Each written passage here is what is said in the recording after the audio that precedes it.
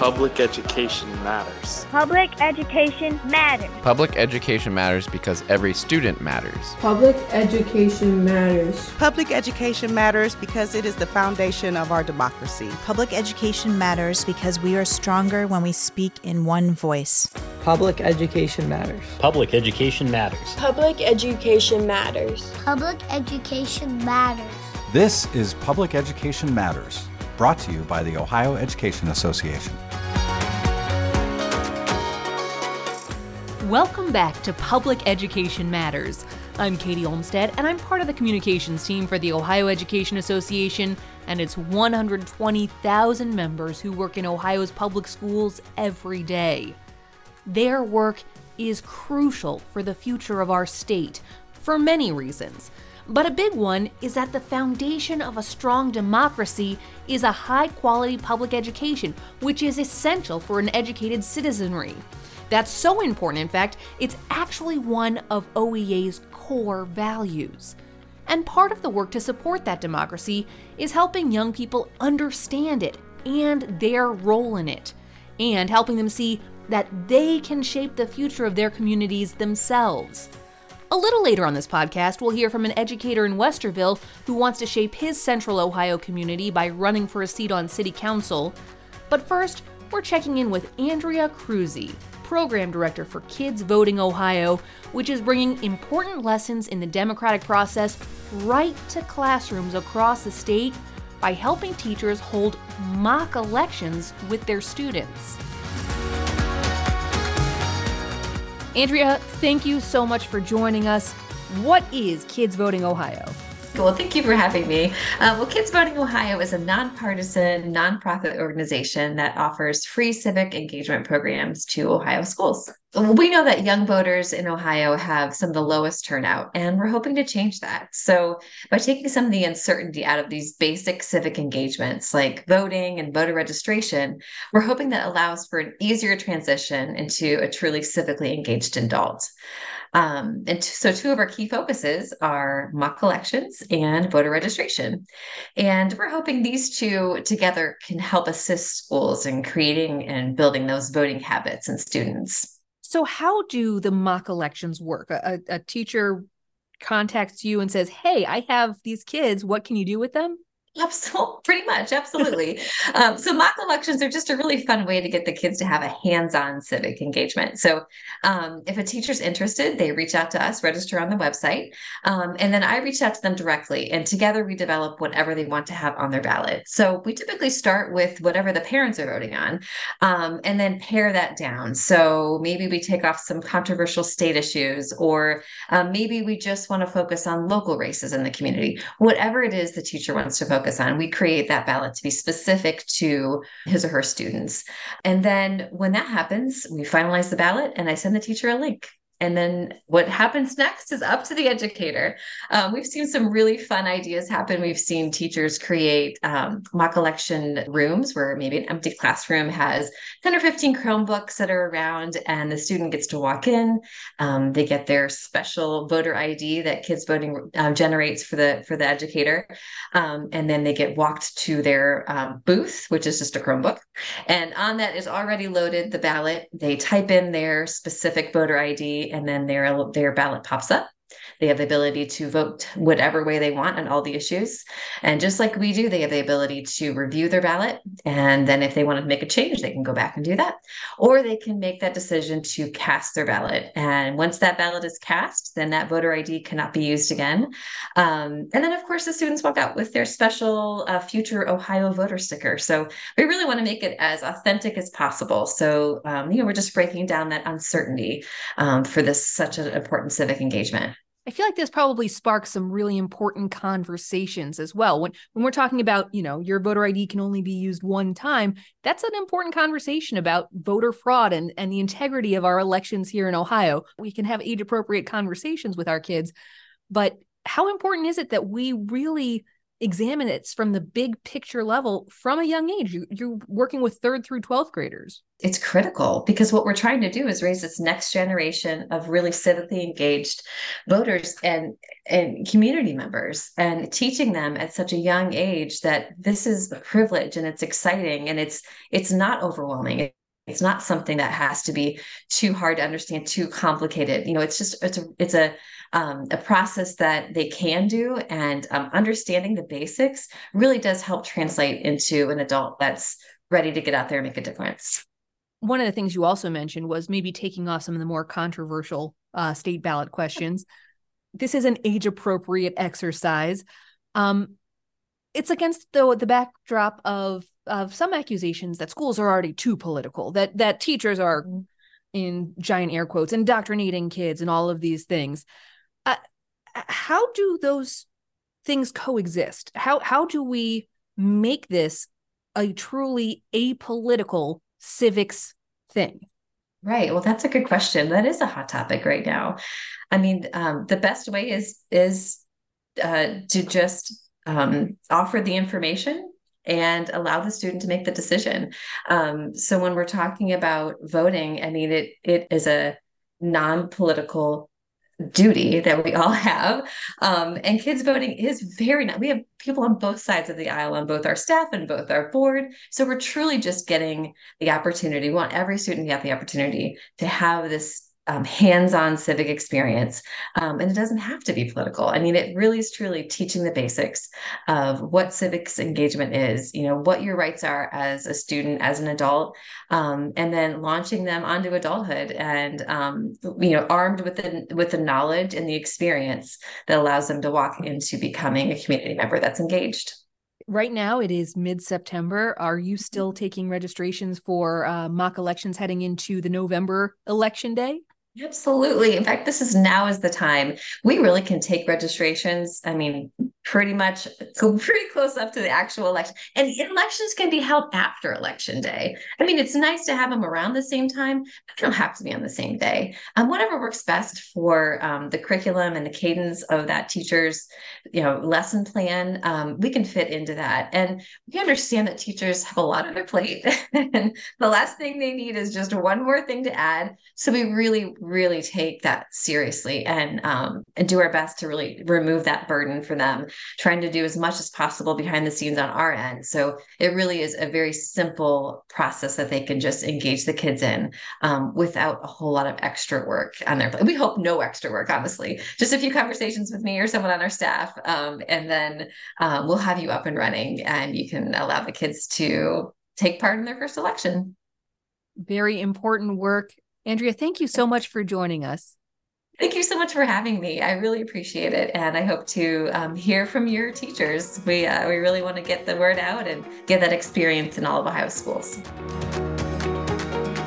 Whether it's for the coming November election, next year's primary, or another election beyond that, the first step to bringing the Kids Voting Ohio experience to your school is to register. And the link is in the show notes for this episode. And while you're there, you can go ahead and learn more about our next guest. The link to his campaign website, also in the show notes, lays out exactly where he stands on the issues that he thinks matter most in his community in Central Ohio. But before you go clicking on those links, take a listen to our conversation with him from over the summer break. My name is David Grimes. I live in Westerville. I teach 7th grade science in Westerville City Schools, and I'm also the secretary of the Westerville Education Association, and I'm running for Westerville City Council. David Grimes, thank you for joining us for this episode of the podcast. So excited to have you in studio with us to talk about why you're doing what you're doing. Well, first, thanks for having me. I'm excited to be here. So I'm running for Westerville City Council. I've been a Westerville resident since graduating from Otterbein in 2015, the university right there in the heart of Westerville, one of the pillars of the community. I just finished my 4th year teaching in Westerville City Schools. 4 years before that, I taught in Columbus City Schools. I've developed a lot of my leadership skills and training actually through OEA and being a member of Westerville Education Association as well as Columbus Education Association. And I see a need in the community and a place that I need to step up. And educators are always willing to step up in all of the spaces because we're needed inside and outside the school building. Let's dive into that a little bit more. Why, as an educator, do you feel called to try to make a difference at the city level? I know we have a lot of educators who sometimes run for school board. What difference can you make on the city council instead? So I actually get that question a lot. Why aren't you running for school board? Since I live in the school district, I cannot run for the school board and teach there as well. That makes sense. So I certainly encourage many of my peers that ask if they live in a different school system than they teach or work, they should definitely run for school board. So the seat I'm seeking is city council because that's the place I can make an impact. Educators are uniquely qualified for any elected office because we have a front row seat to the future, right? So I'm running for city council in the same community that my students live. I get to see, hear, and feel the same concepts, ideas, and everything they want to see when they grow up and be community members. So I'm just trying to help get into a space to not only facilitate that within the classroom and school building, but also outside of the classroom and school building. And there are so many things that happen in our school buildings that aren't isolated just to our school buildings. I know part of what you're working towards as you are trying to make Westerville a better place as a member of City Council is making it a more safe and inclusive place for everyone. How does that tie into your experience in the school? Yeah, that's right. So Our school system isn't an isolated place. Our students and families live outside the school, right? And so anytime we can engage in the community and make it better, will impact our classroom and the students that we work with in the schools.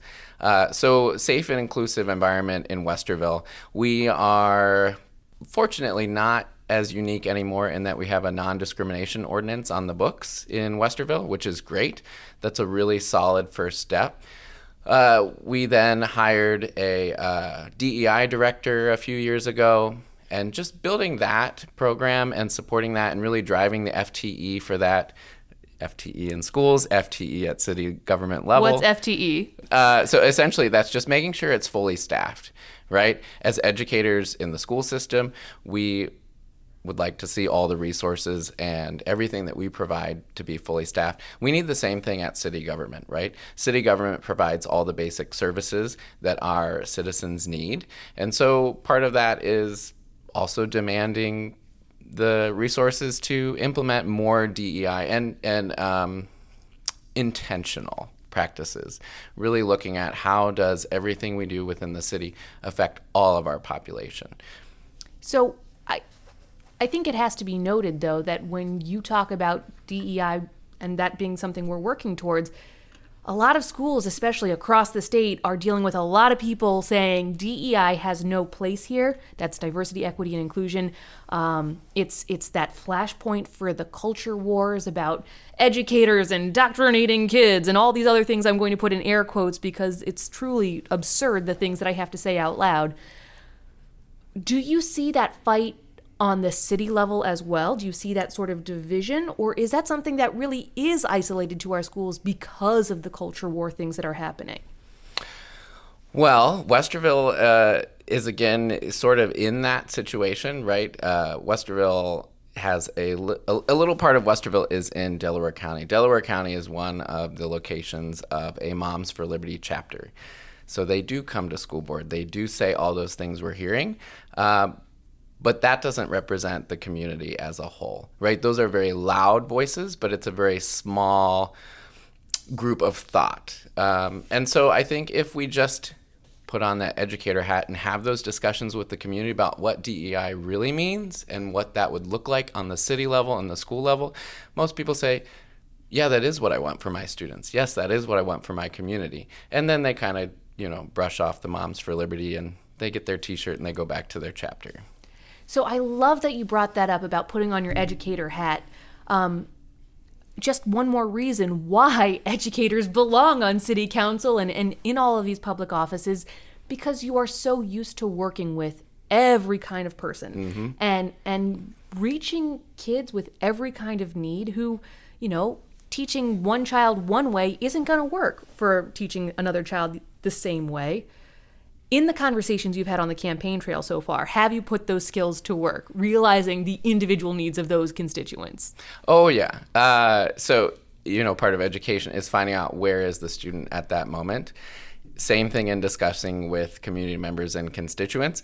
I have to figure out where are they, where are their understandings, where are their beliefs before we move forward, right? So it's a lot more, rather than going, I'm David Grimes and this is what I'm going to do, it's more of, I'm David Grimes, can you tell me what you're looking for or what you believe or what's valuable to you? And then finding that middle ground.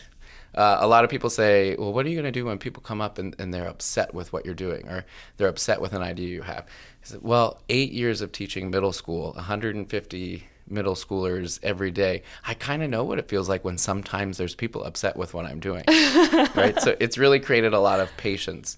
But just meeting everyone where you're at, because especially as an elected official, you're there to represent everyone. Just like you're there to represent all your students and advocate for all your students, you have to advocate for the needs of the whole community as well. So aside from the welcoming, inclusive environment piece of this, what else does your community need? What else are you working for if you're elected to the Westerville City Council?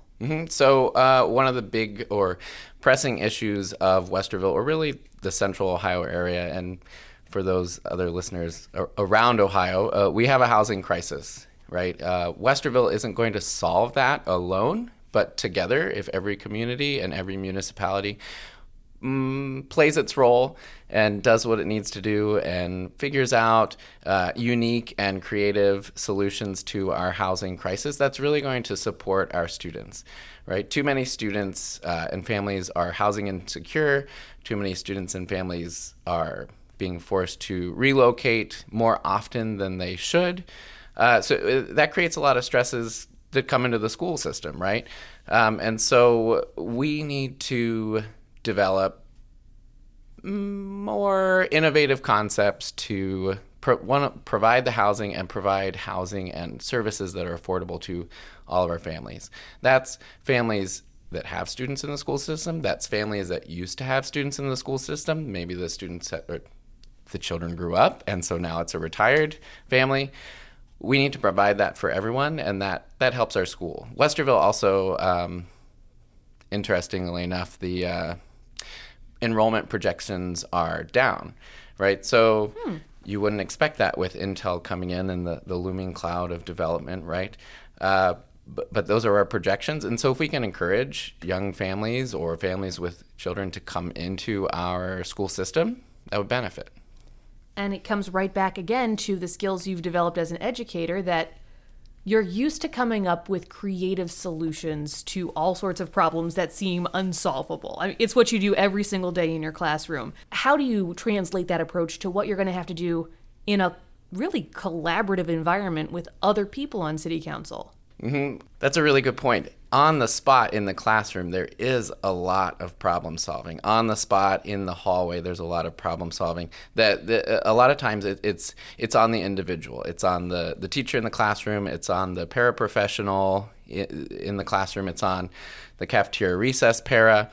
There's a lot of those split moment decisions that have to be made. Luckily, on council, in Westerville, it's a council city manager setup, which actually operates it's very similar to a school district, right? So the city council hires the city manager, and the city manager then essentially runs the city. So mayor in Westerville is more like a ceremonial position. It doesn't hold any other power, where a lot of people think the mayor runs the show. It's really our city manager. Just like a school board hires a superintendent, the superintendent essentially runs the school district. So the benefit of being on city council or school board, there's a staff to rely on, right? So I'm not running with a whole platform of David Grimes has all these solutions and David Grimes knows what to do. It's more of David Grimes is going to help push the issue and help support staff where they're needed. But it's really the staff and the the employees of the city that make it run. They have the ideas. They can go out and search the innovative ideas. It's really just there to support and push forward the issue. So unlike in my classroom where I have to make a split decision, there's staff to rely on that will make sure that whatever needs done is done. Just like going across the hall and asking my colleague, what should I do about this? Or, going to somebody just all the way across the building, sending a quick little email like, what do you think about this? So the collaboration is still there. It's the same thing we're doing every day. It's just in a different format.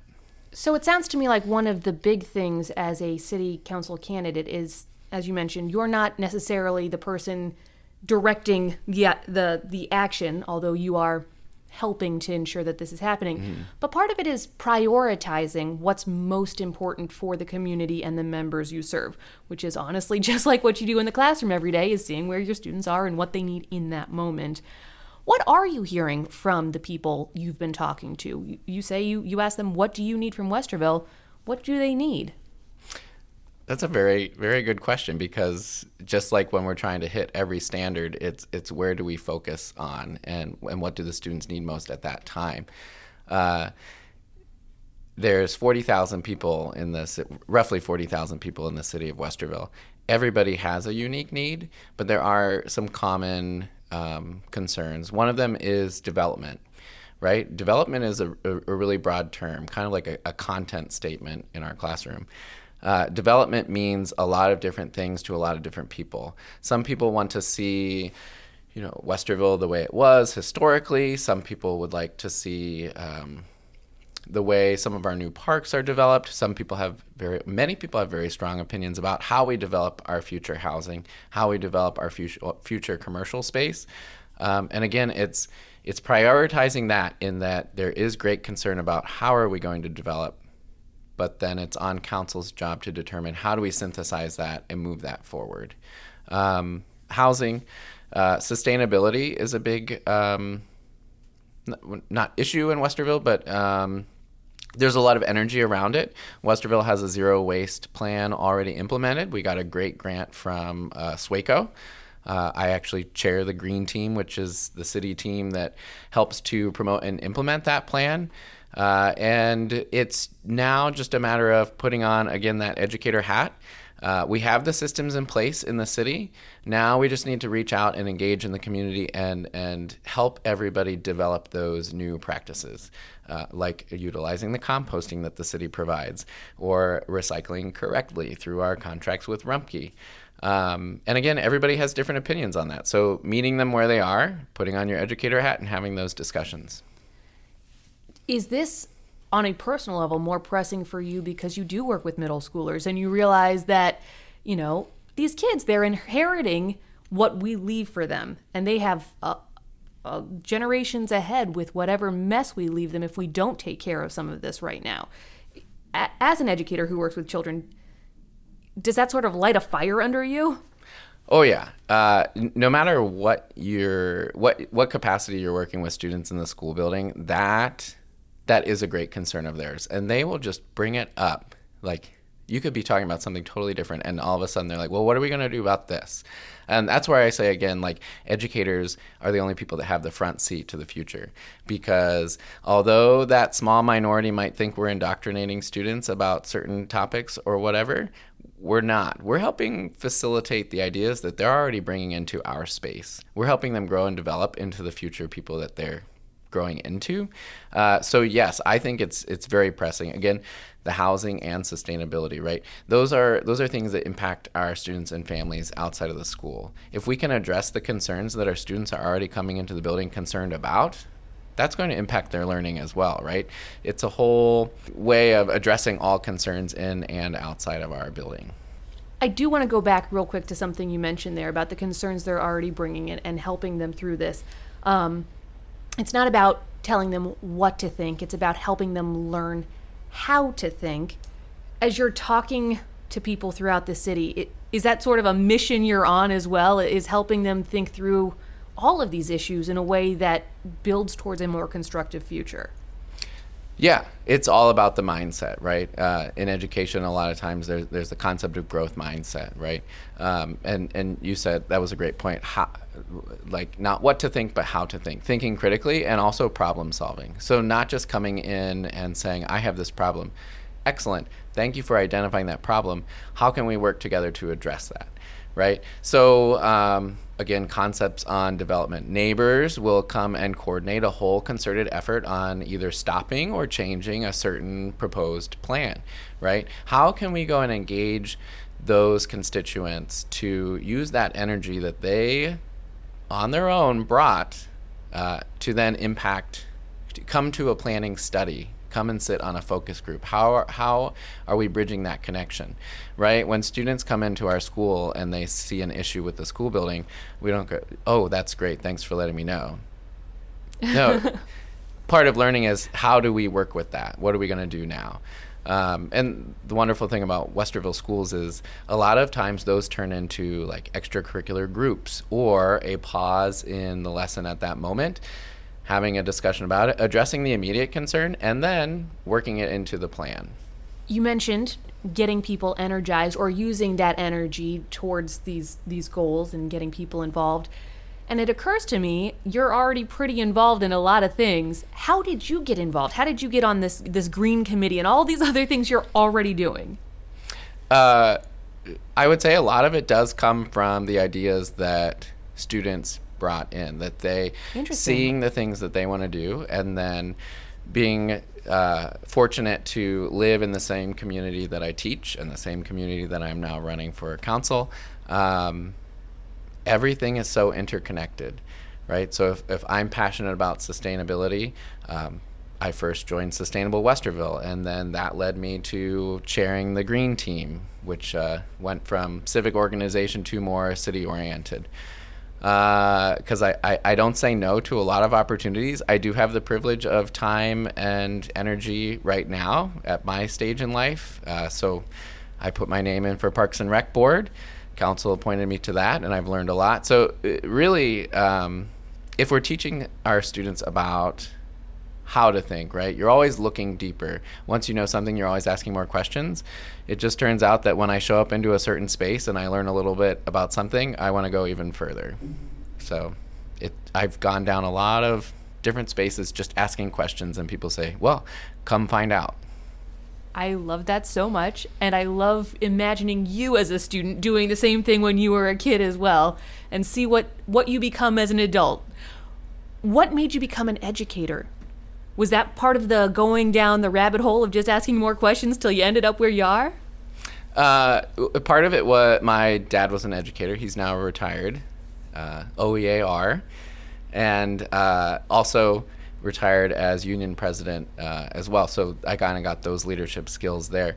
But yeah, it was just asking questions and wanting to make an impact, right? Educators are civil servants. Elected officials are civil servants. It kind of goes hand in hand. I just want to make an impact and make sure that whatever community I'm in, which is Westerville now, is the best it can be.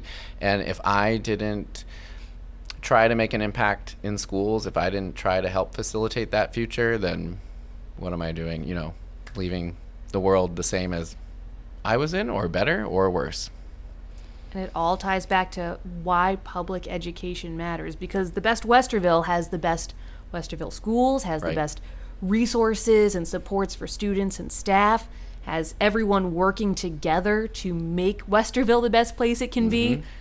In the last few minutes that we have, what is the big thing you want people to understand as they are heading to Election Day when it comes to why David Grimes makes the best candidate for Westerville City Council? I just want to do the best by my community. And I want everyone to know that although I do have a front seat to the future in my students, I also represent their parents. I represent their grandparents, their aunts and uncles. I represent the whole families. I represent the families in Westerville that don't have students in the school district as well.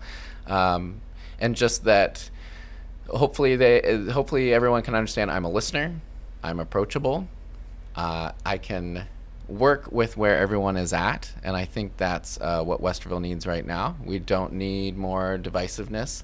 We need somebody who's getting in there to work with all, because a good candidate for Westerville is a candidate that wants the best for Westerville. David Grimes, educator, candidate for Westerville City Council. Thank you so much for sharing your thoughts. Thank you. As an educator on the ballot in his local community, David Grimes is in very good company. There are tons of educators across Ohio running for office this November, including quite a few OEA members who are running for seats on their local school boards. We'll hear from a few of them as we head into Election Day, but in the meantime, you can connect with OEA anytime on social media. We're at OhioEA on Facebook, X, and Instagram. Until next time, stay well, and remember, in Ohio, public education matters.